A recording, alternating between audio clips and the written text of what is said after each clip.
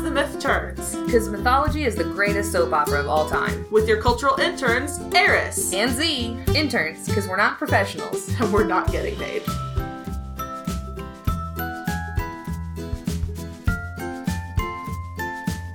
Hey guys, it's Eris. And I'm with CJ right now because we are quarantined. Not like, well, okay, yes, for sickness reasons. We're not sick that we know of. We don't have any symptoms. I'm also drunk. We're doing a very special, normally scheduled episode because I couldn't get together with Z, what with us living in different houses, to do an episode. Yes, I can't get together with Z to do an episode, but wanted to fill our time slot. So I got drunk and I'm recording a thing by myself, and CJ is my designated co-host driver to make sure that I don't crash this podcast into like a guardrail. And my kitty's eating food. Swerved right towards that guardrail. He goes chomp chomp. Okay. No. I'm taking a drink. Okay, so today is a little different. Normally when we get drunk, we tell a mythology story. Like, I usually say Norse mythology. I poured a lot of vodka in this. I'm just now realizing I should not have poured 1.5 inches into this glass. 2 shots of vodka.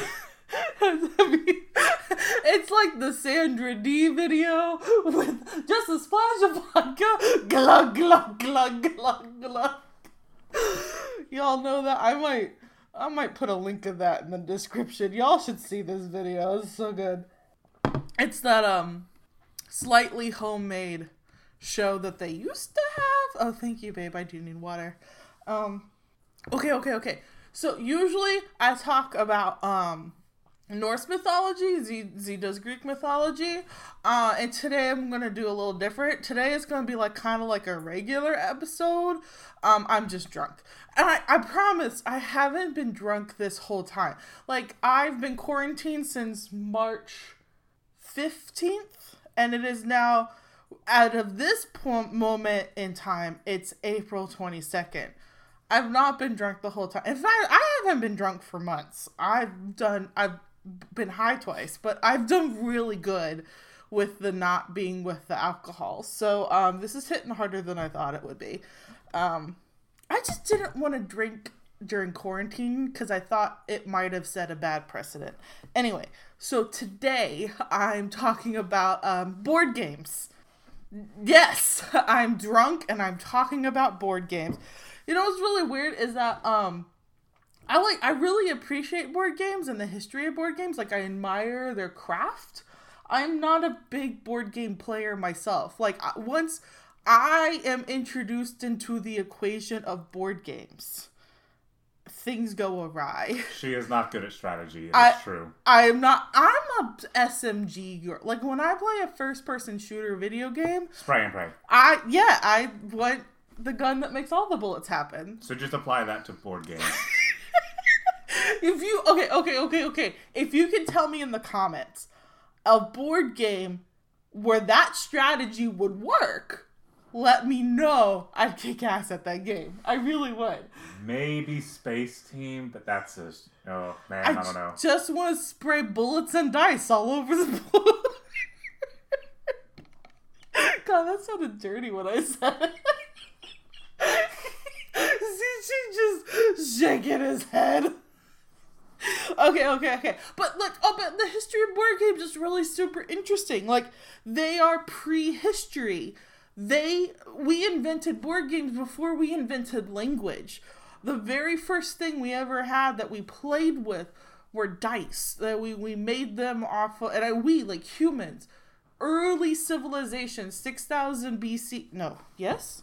6,000 BC, our carved dice sets were like different holes were punctured on different sides to make essentially dice, and they were played in some form or fashion that has then been like built up and evolved. Different cultures had their own take on it or whatever, but like we invented games before we invented language, which just like fucking blows me out of the water. I mean, how is that not cool?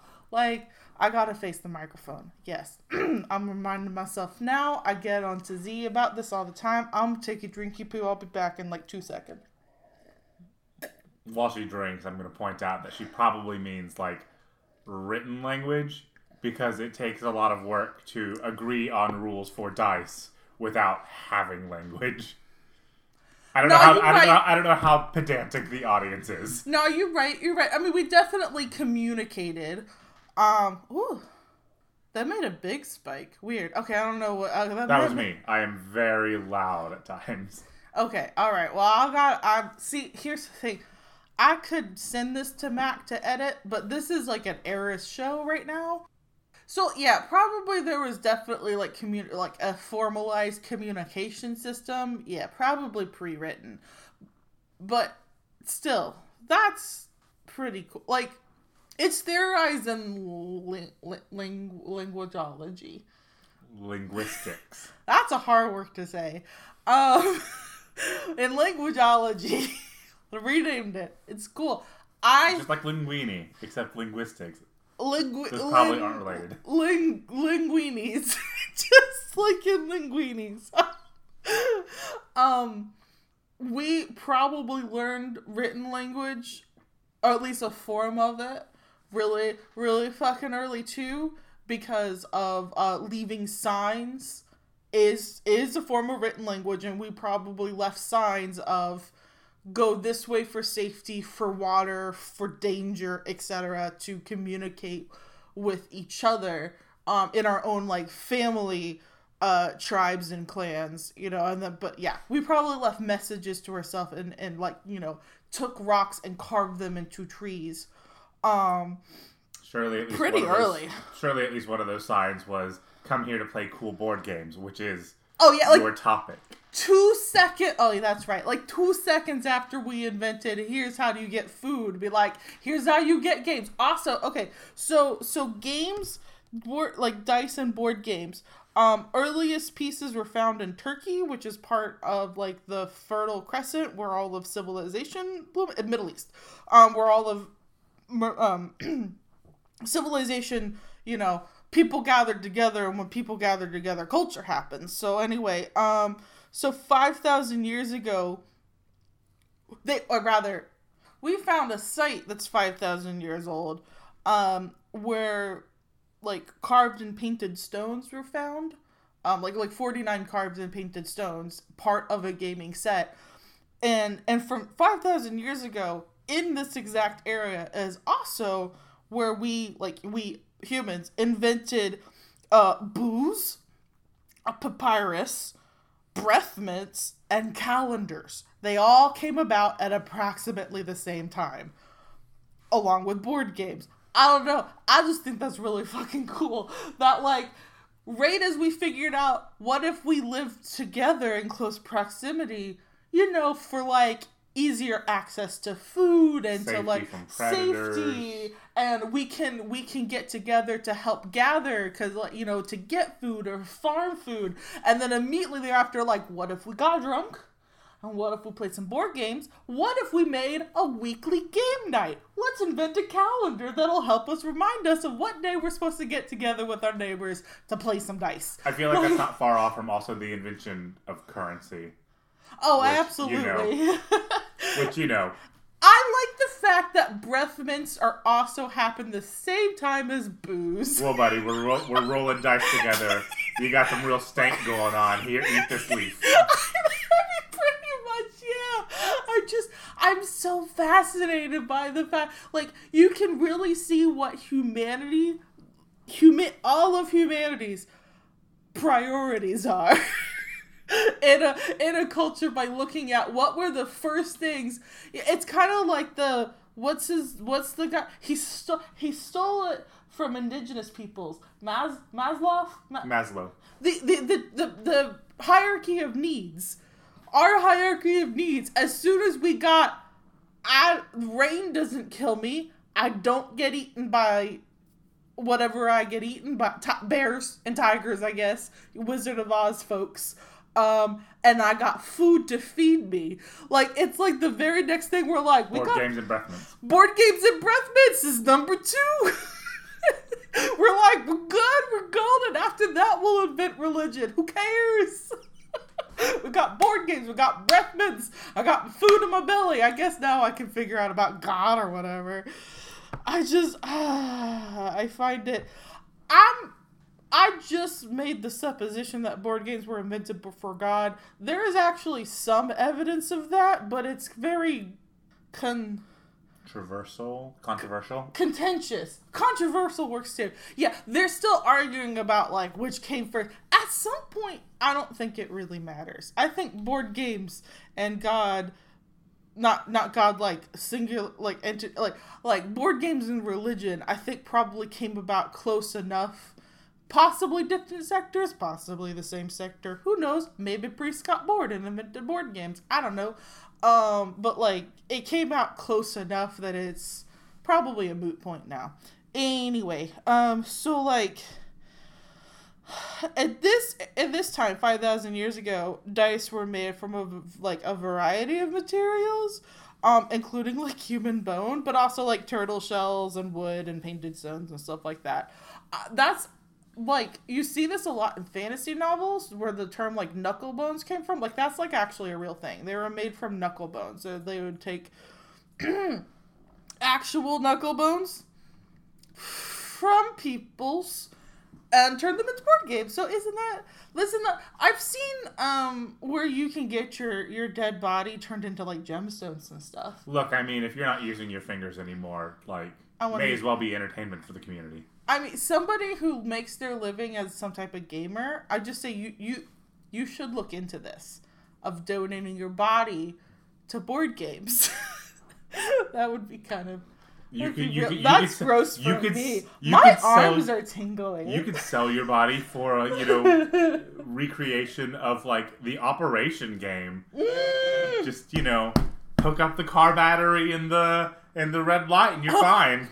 Isn't that basically torture? I mean, not if you're dead. Oh, that's true. That's what they do to people when they're duct taped to chairs and they have information that you need. Do they hook the red light up in the buzzer too? Only if you zap them hard enough. I'm almost done with this vodka. I'm drinking Icelandic vodka and cranberry juice. I always ask Z what they're drinking, and they never seem enthused. I like that word. Anyway, I have some notes. Anyway, okay. So, like, games were kind of always popular, but they got, like, super popular in Egypt when the pharaohs, like, named those, like, it's like, this is the purest pastime for kings and whatnot. The game they were mostly playing was called Senet, which started off as just a board game, and it's kind of like very, I've played this game before, and now I can't remember the name of it. So, like, a long box that you move pieces on in kind of like a row. Later on, it got, like, cultural significance attached to it as, like, a religion. I'm, like, here in my notes. Anyway, I'm pointing at my notes to CJ.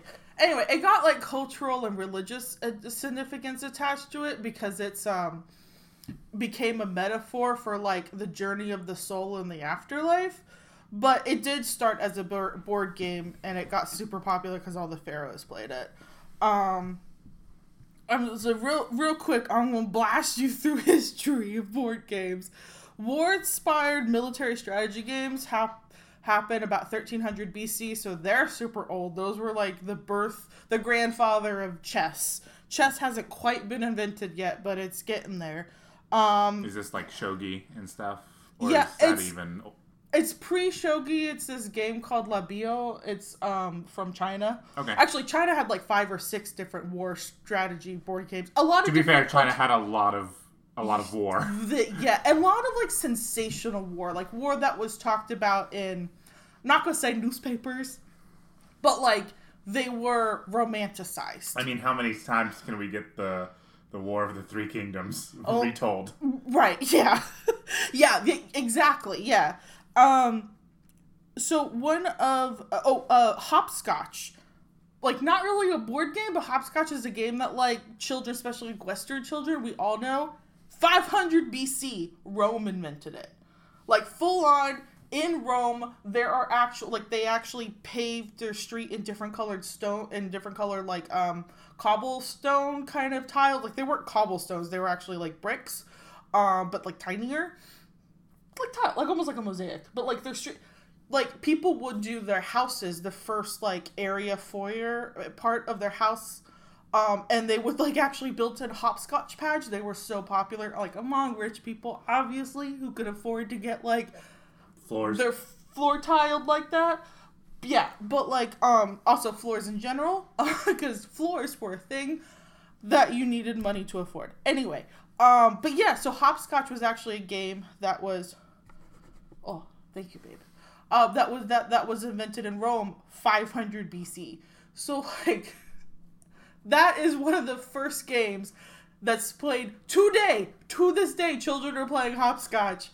And I'm sure in Rome it wasn't called hopscotch, but it's literally the same rule set. Different rhymes to go along with it, but the same play was involved. Children would toss a stone, it would land in a square, and then the kids would have to, like, hop to it without passing the border or bouncing out of the block. Like, it's hopscotch.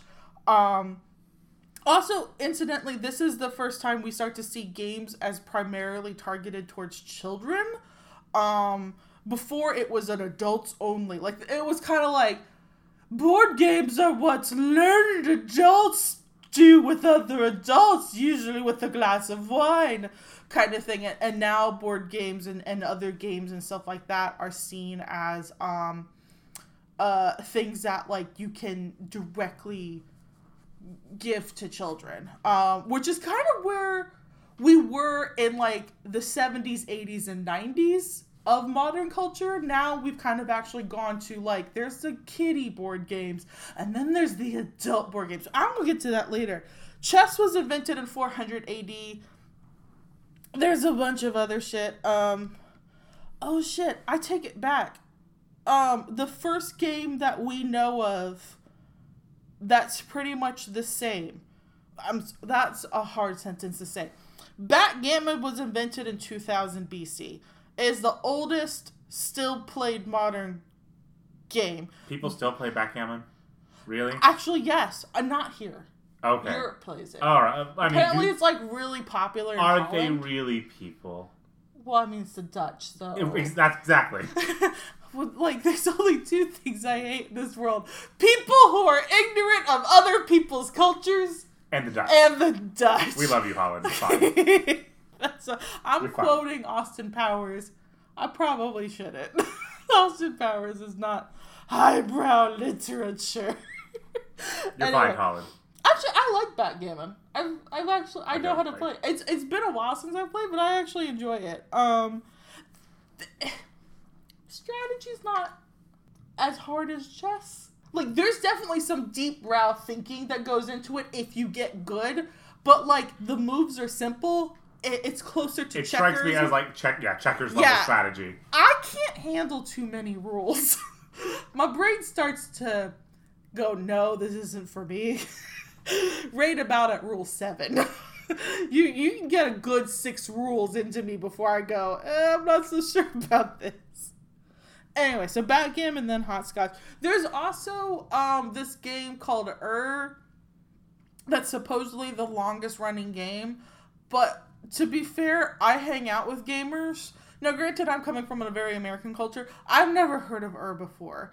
And the rule set sounds very similar to lots of games that I've played. And so I kind of wonder if, like, there isn't just some type of universality about it. Because, like, essentially, a lot of tabletop games, once you kind of boil them down to their essence, they're all very similar.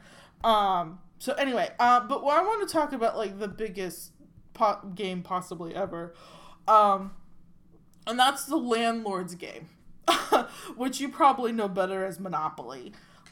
So So I'm sure a lot of millennials have heard this before because, like, it's kind of really big anti-capitalistic talking point, and a lot of billennials,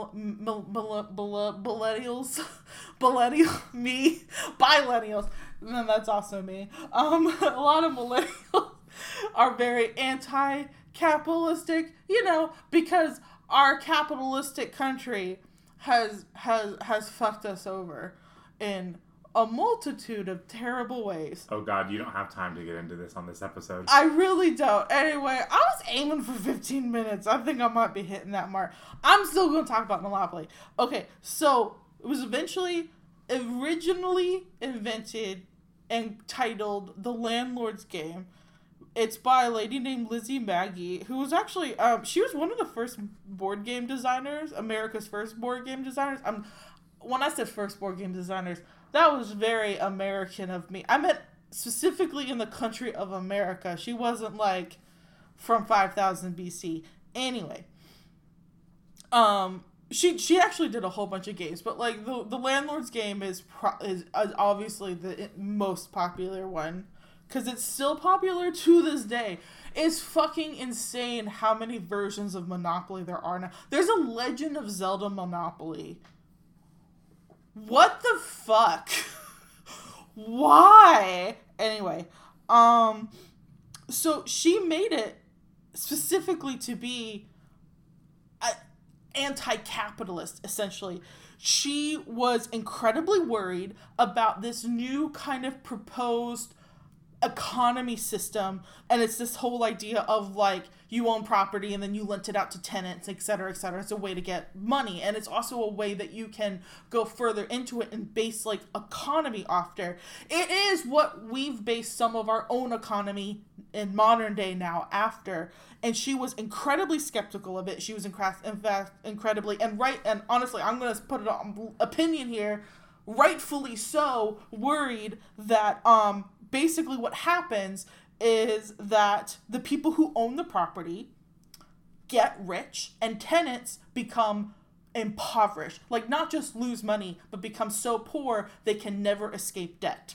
Sound like a thing that happens today? Which is, in addition to, like, mood. Yeah. It also sounds like literally every game of Monopoly that's ever been played. Mm-hmm. Which, hey, in case you were unaware, that's exactly how she designed it to be. All the Parker brothers did was change the names of certain things. That's it. They never changed the rule, the core tenets of the game. They never changed the rule set. They did not even change the board design, how many cards or how many pieces are in play. All they did was change some of the names, and instead of, they said like they had the go square instead of this incredibly long phrase that was like, onto Mother Earth we do work and then earn wages that are taken from us, or something like that. It's this really long phrase that was on the go square. Yeah, okay. And then you got $100. They changed it to $200, and that has been only semi-recently. I can see why they changed that. That would be a real mood killer if they hadn't. Also, like, a lot of words to write in a little square. I think they were just like, fuck it. They just say, call it go. There are, of course, the updated versions of Monopoly now that no one has played because they're all garbage. Because Monopoly is the most popular board game, but it's also the most garbage game. It's yeah. I mean, and then she kind of invented it essentially to be garbage. She came up with it in 1903. She patented it in 1904. She specifically wanted to make it as a board game because she saw this idea that's being propagated in bankers and economists.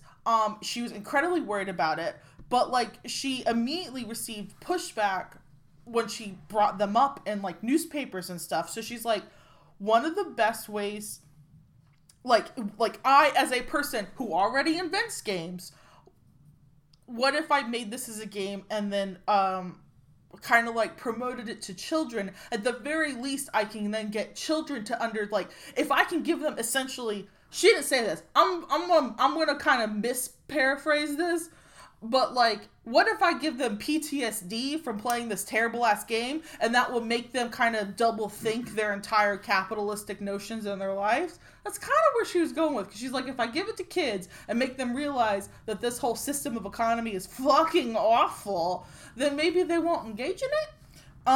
Which is kind of I mean, I have been victimized by Monopoly on several different occasions. I don't know, maybe it worked because I'm very anti-capitalist. I mean, as much as I'm just trapped inside the would- system that I can't change. you would think that as many times Monopoly has been sold, that we would be living in a different system by now. But yeah, Yeah, well, I think what happens is the people who do have money are like, well, I'll just buy my way out of it.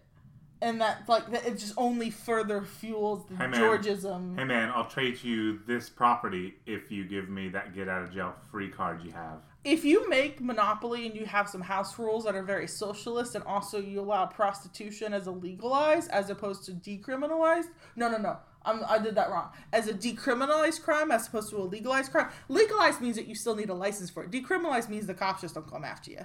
Like, Monopoly works a lot better. Speaking of socialized rules in Monopoly, free parking isn't a thing. That's just a house rule that everyone does. The only thing free parking does is it gives you a place where you don't have to pay anybody money. Yeah. So Monopoly was like the big thing I wanted to talk about. Oh, the last... Here's some really quick facts about board games that I really enjoy. That's a terrible intro. I'm gonna redo that segment. So Monopoly is still their like highest grossing game ever. There's no segment for this. There's no segue. Like the little scooter things that you balance on. Anyway, did you know there's an Oscars of board games? There's like awards for everything, and board games have some. They're German? Yeah, I believe so. Spiels des Jahres. Harez? I don't know how to pronounce it. I never learned German, and my old English is shit. So anyway, they're the Oscars of board games.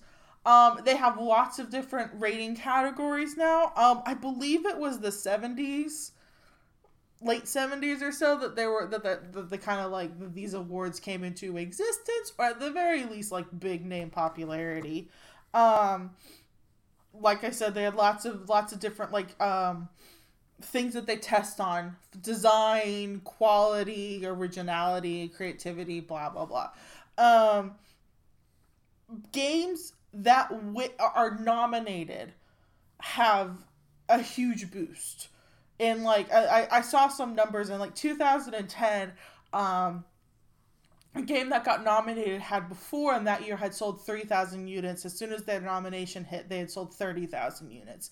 A game that wins can easily hit 100,000 to 1,000,000 units sold. So despite the fact that like they're not doing a popularity contest, like which games have already, I'm not exactly sure about the nomination process, but for the most part they really are looking for quality of game. How well is it designed? How much, like, you know, as much as it's subjective, how well does it feel to play? Like, do people like playing it? Yeah, they really do look at the quality and the design of the game.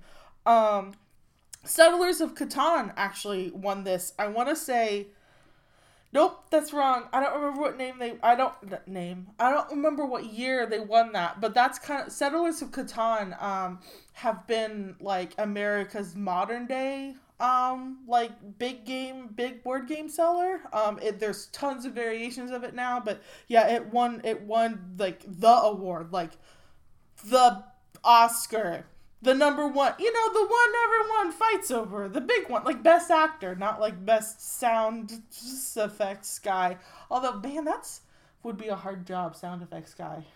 I'm sorry. I'm just thinking about all my podcast editing. That would be a hard job. I feel proud and bad for all those people at the same time. Anyway, the last thing I wanted to talk about is Kickstarter. Like the company, it is directly proportional to how many not just how many board games we have now, but our culture of board games. In 2009, Kickstarter literally heralded in the golden age of board games.